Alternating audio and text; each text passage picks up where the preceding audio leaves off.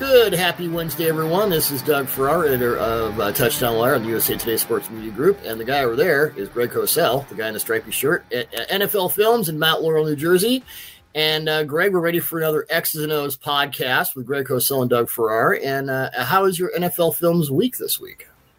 Good. I'm just, I've been watching a lot of college tape, Doug, actually, for guys who will be in the draft next year. So, it's kind of fun because there's no pressure, there's no draft in 2 or 3 weeks where I feel I have to get through a certain number of guys. It's kind of fun to watch and do it in a kind of a relaxing way.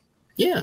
Well, for this week's show and probably next week's show too, I wanted to get into the schemes and concepts that are kind of defining the modern NFL, the things we're seeing more of. And a lot of these things are, reruns of concepts that we've seen before. But I want to start with split safeties. And this is too high coverage. And Ben Fennell, who I know pointed out on a Twitter thread that I put up this morning that 2022 marked the first time in the next-gen stats era, which is 2018 through 2022, where there were more two high snaps than single high snaps. In 2018, it was 36.9%. In 2022, 49.5% of all defensive snaps were split safety. And real quick, I'm going to give you a reason why. The numbers in last season, NFL quarterbacks against single high coverage completed 61% of their passes for 7.7 yards per attempt, 307 touchdowns, 179 interceptions, and a passer rating of 88.12. So put a pin in that. NFL quarterbacks against two high coverage last season, 65% of their attempts were completed. So, underneath stuff that tells you 7.23 yards per attempt, 179 touchdowns, 198 interceptions, and a pass rating of 83.02. So against two high, Greg, last season, quarterbacks threw more interceptions than touchdowns. Why? Well, I think the larger question is why are teams playing more too high? Yeah. Interceptions are an odd statistic because you have to look at each one individually to understand why they occur. But I think you're speaking to the larger trend of why there's more too high coverage in the NFL. So think of it this way. If it's single high coverage, number one, you need a great post safety. Yep. And that's not too many of those guys around. There's not many of those guys around. And colleges don't put out those guys, first of all. So there's fewer and fewer of those guys around. Number two, what do you get when you play single high? You get seams on both sides because a savvy quarterback can move a single high safety. And unless you're going to have underneath coverage run with, we'll get into a little detail here. Just that's what we do. So let's backtrack for a sec. So if you're a defense and you're playing against teams that run 2x2 sets, meaning two receivers on each side, okay, with a back in the backfield, but you have two receivers on each side of the formation.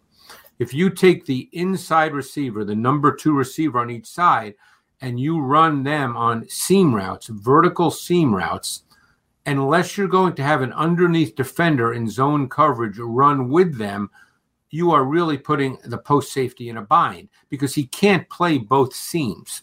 It's not, he's one person. He can't play both seams. Right. And savvy quarterbacks can manipulate and control that post safety so they can get him to move the way they want him to move and therefore open up a seam.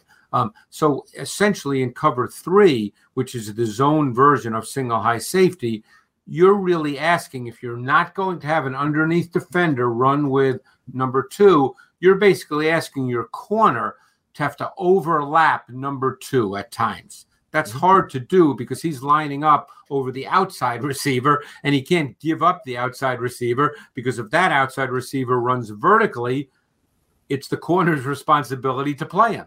We're talking the math doesn't really work. No, we're talking about a cover 3 look, meaning there's 3 deep defenders. Yep. So if you get 4 vertical routes with 3 deep defenders, as you said, the math doesn't work. Yeah. So, now the answer to that for some is, and this has been, people talk about Nick Saban and that particular coverage is where you take an underneath defender and they run with number 2 in a 2x2 set to alleviate the problem of 4 vertical routes versus a single high, versus 3 deep defenders. But that poses some other issues. So the bottom line is when you play with split safeties and particularly cover 4 quarters, number one, you take care of the fact that you don't have seams that are available. And number 2, those safeties, because they don't play with the same depth as, let's say, cover 2, they're also run support players as well. So you, in a sense, kill 2 birds with 1 stone. You can have, safeties that are involved in the pass game and also involved in run support. Now, one potential issue with that, and we see that, is cover 4 is essentially a matchup zone concept. It's really it's called zone, but it's really a man matchup principle. Yes. So now what you get is it's basically it's 4 guys taking a quarter of the field each, and correct. Wherever you go, I go. Right. So again, what happens if number 2, receiver number 2, and the slot receiver runs vertically?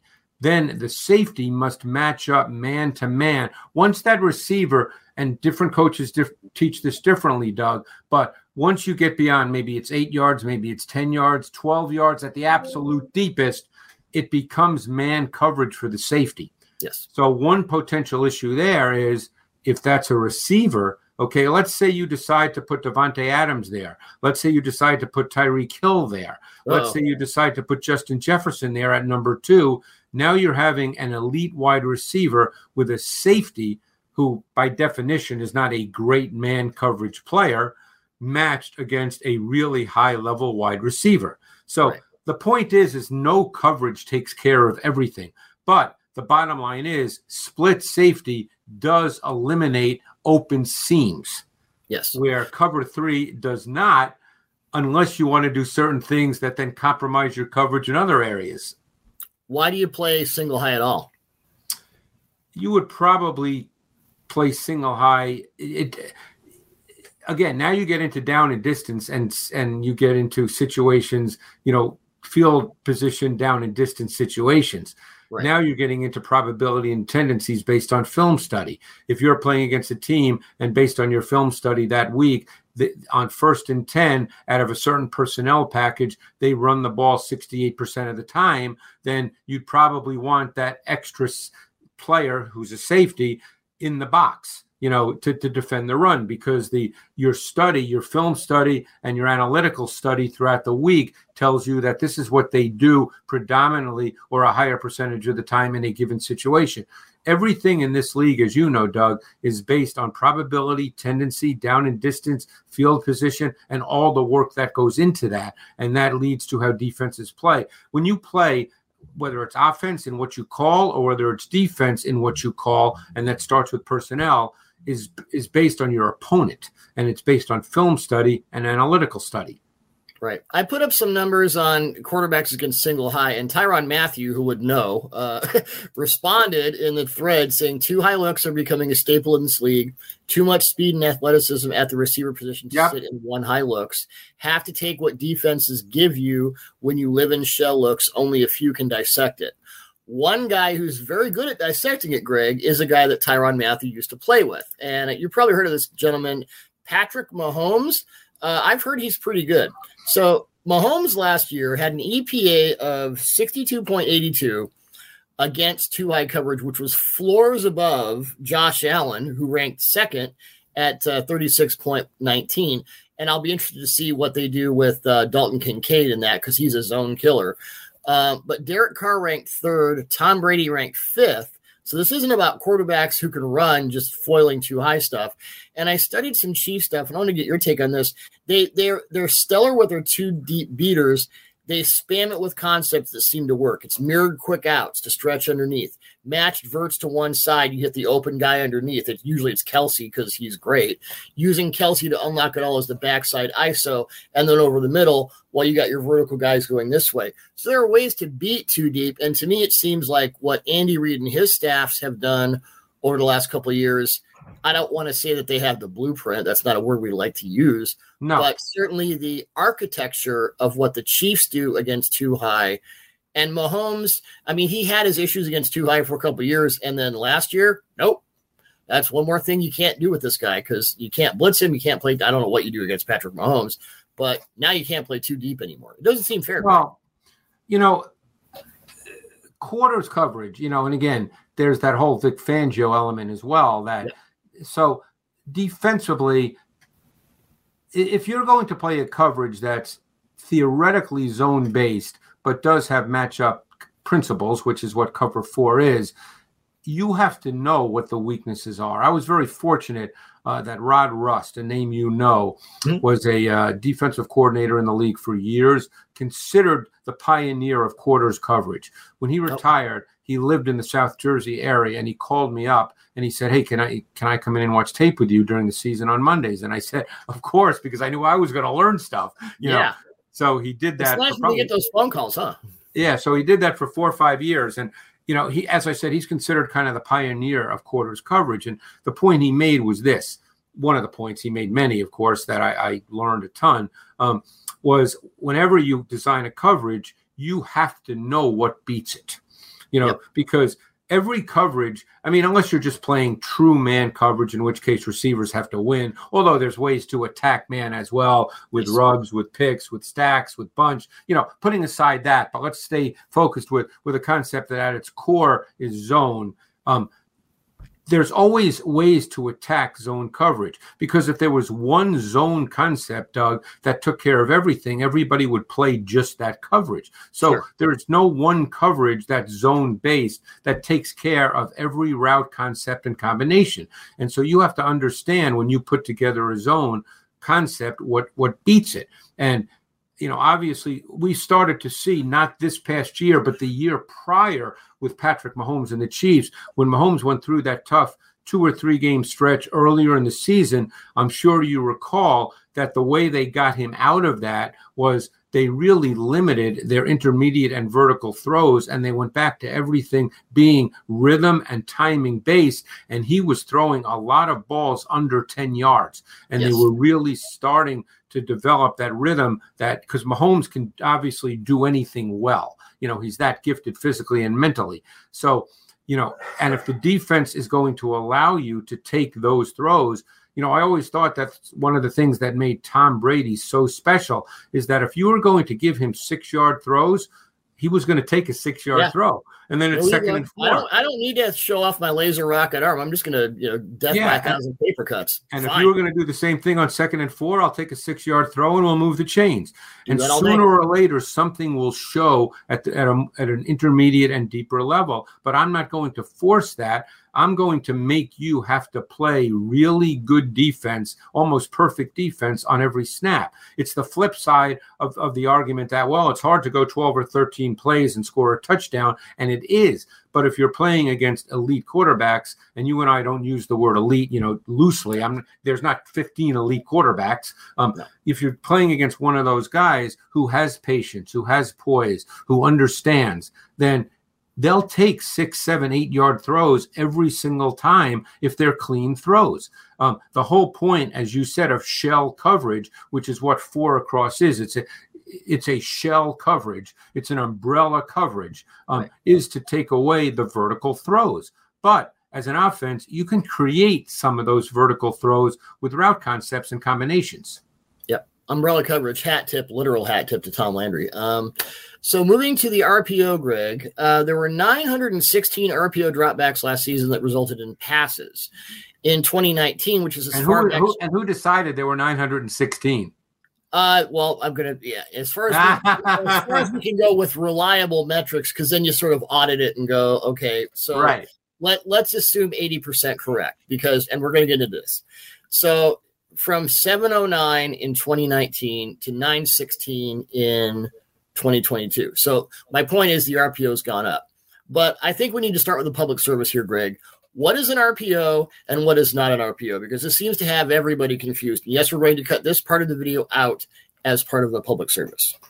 Well, an RPO is a run pass option, okay? Meaning that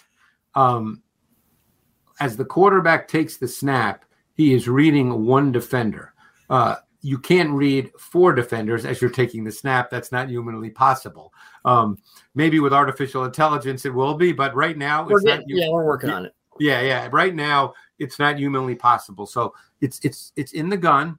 You have an offset back. The quarterback takes the snap. He is reading one defender. 99% of the time it's a second level defender. There are a few times you can be reading a safety, but it's a second level defender a very high percentage of the time.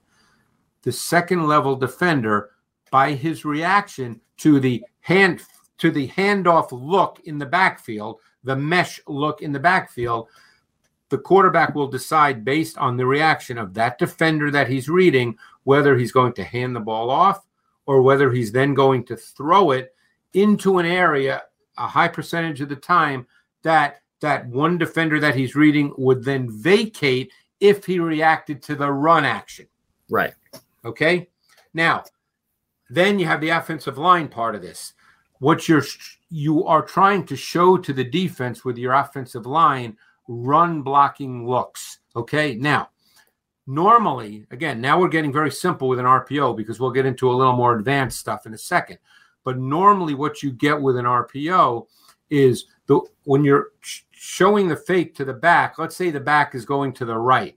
Four of your offensive linemen will go to the right to show a run look because you want the second level defenders who more often than not are reading offensive linemen as their keys. Mm-hmm. They will see the offensive line move to the right in a zone look and they'll say, aha, looks like a run. And that's the way you get the movement of that defender you're reading. Okay. Mm-hmm. But on the backside, that one backside offensive lineman, he pass protects. Okay. Because the last thing you can't have five guys run blocking and leaving a defensive end on the backside with no one blocking him. Yeah, that sounds bad. If he decides that he's just going to run at the quarterback, then you have an issue. So normally, again, in its purest form, with an RPO, you have four offensive linemen run blocking and the backside offensive tackle pass protecting. So you don't get a clean shot at your quarterback.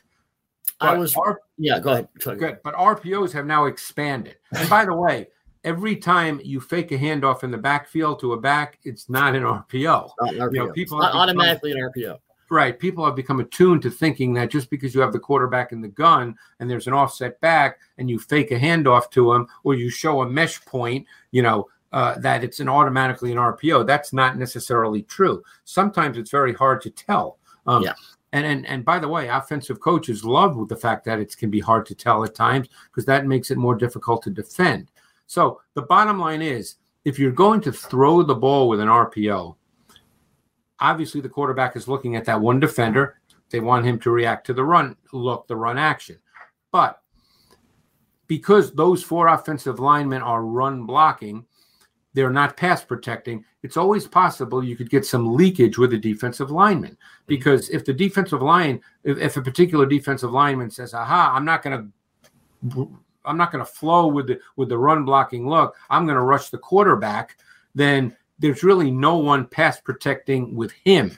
So that's why normally with RPOs, it's quick game throws. It's three-step timing, which means 1.5 seconds the ball needs to come out. And that's why you normally see what we call slant routes, glance routes, or quick outs. Because those are 1.5 second three-step drop timing throws. Yes, it's a lot of wheels, it's a lot of screens, it's a ton of slants. And do you know, by the way, how many RPO throws of 20 or more air yards there were last year? How many completions? Of 20 or more air yards? Yeah. My guess would be none. Three. Okay. Yeah. So Ryan Tannehill had one, Gardner Minshew had one, and Tua Tagovailoa had one. So that was it. So which is an excellent segue, Mr. Farrar, to the next point. The point, RPOs will evolve for this reason.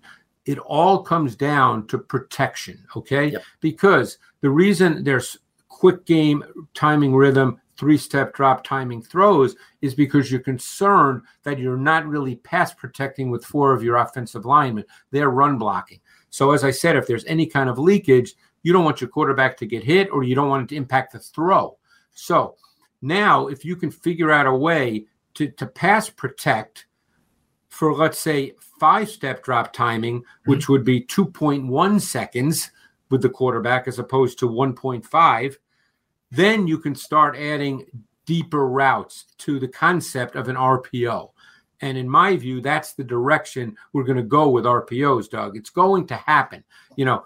I'm not smart enough to figure out everything they're going to do, but it's going to happen that you're going to get ways in which offenses figure out how to pass protect so they can have somewhat deeper routes as part of what looks like an RPO. Well, you're a Philly guy, so you may remember this play. Gardner Minshew was week 16 against the Cowboys when they were sitting Jalen Hurts. He had a 48-yard completion to A.J. Brown. Short drop back on a pistol. This was 11 personnel, so it wasn't heavy. He looked to Zach Pascal on the quick out to the right. It may have been a flat or an out, whatever. It's a quick thing. Trayvon Diggs came screaming down to defend it, which left A.J. Brown completely uncovered. Right. I don't remember every detail of the play. I'd have to see it, and I'm not looking at it right now. Right. So I'd have to see what the offensive line did. I'd have to see the whole look of the play. Right. But judging by what you're saying, I'm as you said, Diggs reacted to what he thought was going to be the quick out based on his sense of what the whole look was. And the blocking checks out.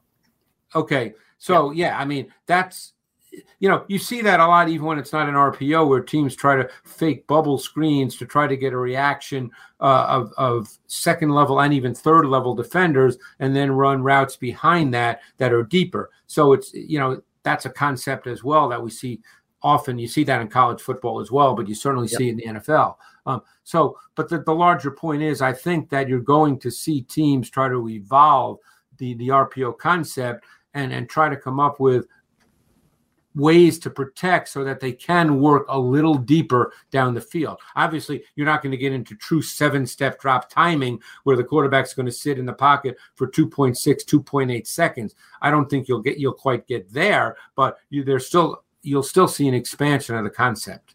Well, the longest RPO pass, real quick, was from Ryan Tannehill to Treylon Burks last year, 51 yards. And most of it was pre-catch. And they lined up with 6 OL, 2 tight ends to the backside. Burks was the only guy who ran a route. And by just what you said right there, what is that telling the defense, particularly with Tennessee, with Derrick Henry? That says run all the way. It's run personnel. Yeah. It's a run personnel and it's a run formation. So the defense right away, based on their film study and everything they've done all week, is thinking this is a running play. So you create explosive plays out of the RPO with schematic sleight of hand, which we're talking about, like how this goes to the next level. Well, that's what I'm talking about. Right. Teams are going to figure out how to do this. I was talking to Frank Reich, 6 years ago about second and third level RPO. So this has been around for a while, but now teams are starting to. And it's funny that Jalen Hurts, as far as I know, who was the most prolific RPO passer as a passer and a runner, by the way, 6 rushing touchdowns, I believe, out of RPOs. As far as I know, he didn't have the explosive RPO. It was Gardner Minshew. So they had it dialed up. They just did it for a different guy. And it's funny you mentioned Jalen Hurts and obviously, Frank Reich. And now we'll see what happens in Indianapolis with Anthony Richardson. But when you have quarterbacks in the gun who present a run threat just by the very nature of being in the gun, which Hurts does, Richardson will, obviously Lamar will, and I'm very anxious to see how Todd Monken handles all that. That dictates how defenses have to play pre-snap, because almost always when you have a quarterback in the gun and a back to one side of him, if you're going to play some form of single high, let's say, because it's 1st and 10, and because the Eagles run the ball well, the Colts will probably run the ball well. They have Jonathan Taylor. So teams on 1st and 10 could very well play with a single high safety, Doug. So what happens is when the quarterback is such a big running threat, the free safety in single high becomes the extra quarterback player to the side of the back. And that creates, by NFL standards, relatively easy pass game concept execution. Yes. And you don't need 1,000 concepts to attack that because you know what you're going to get. It even works with the run game. You may recall in the NFC Championship game on the touchdown drive in which I believe Miles Sanders scored on a 13-yard touchdown, 2 or 3 plays earlier in that drive, Kenny Gainwell ran 17 yards. I don't know if you remember this. Yep. It was the exact same play, and the free safety, who I believe was Gibson on these plays, but I believe it could have been Ufang. I think it was Gibson. He was clearly cheated to the side of the back because they actually went with a 4-by-1 set. Okay, so they had a bunch to the right, the back offset to the right. So it was a 4-by-1 set, and you still had the quarterback as a run threat because it's Hurts. And then they ran zone to the other side, away from all that. There just weren't enough defenders to defend the run to that side. You probably remember this. Yes, I do.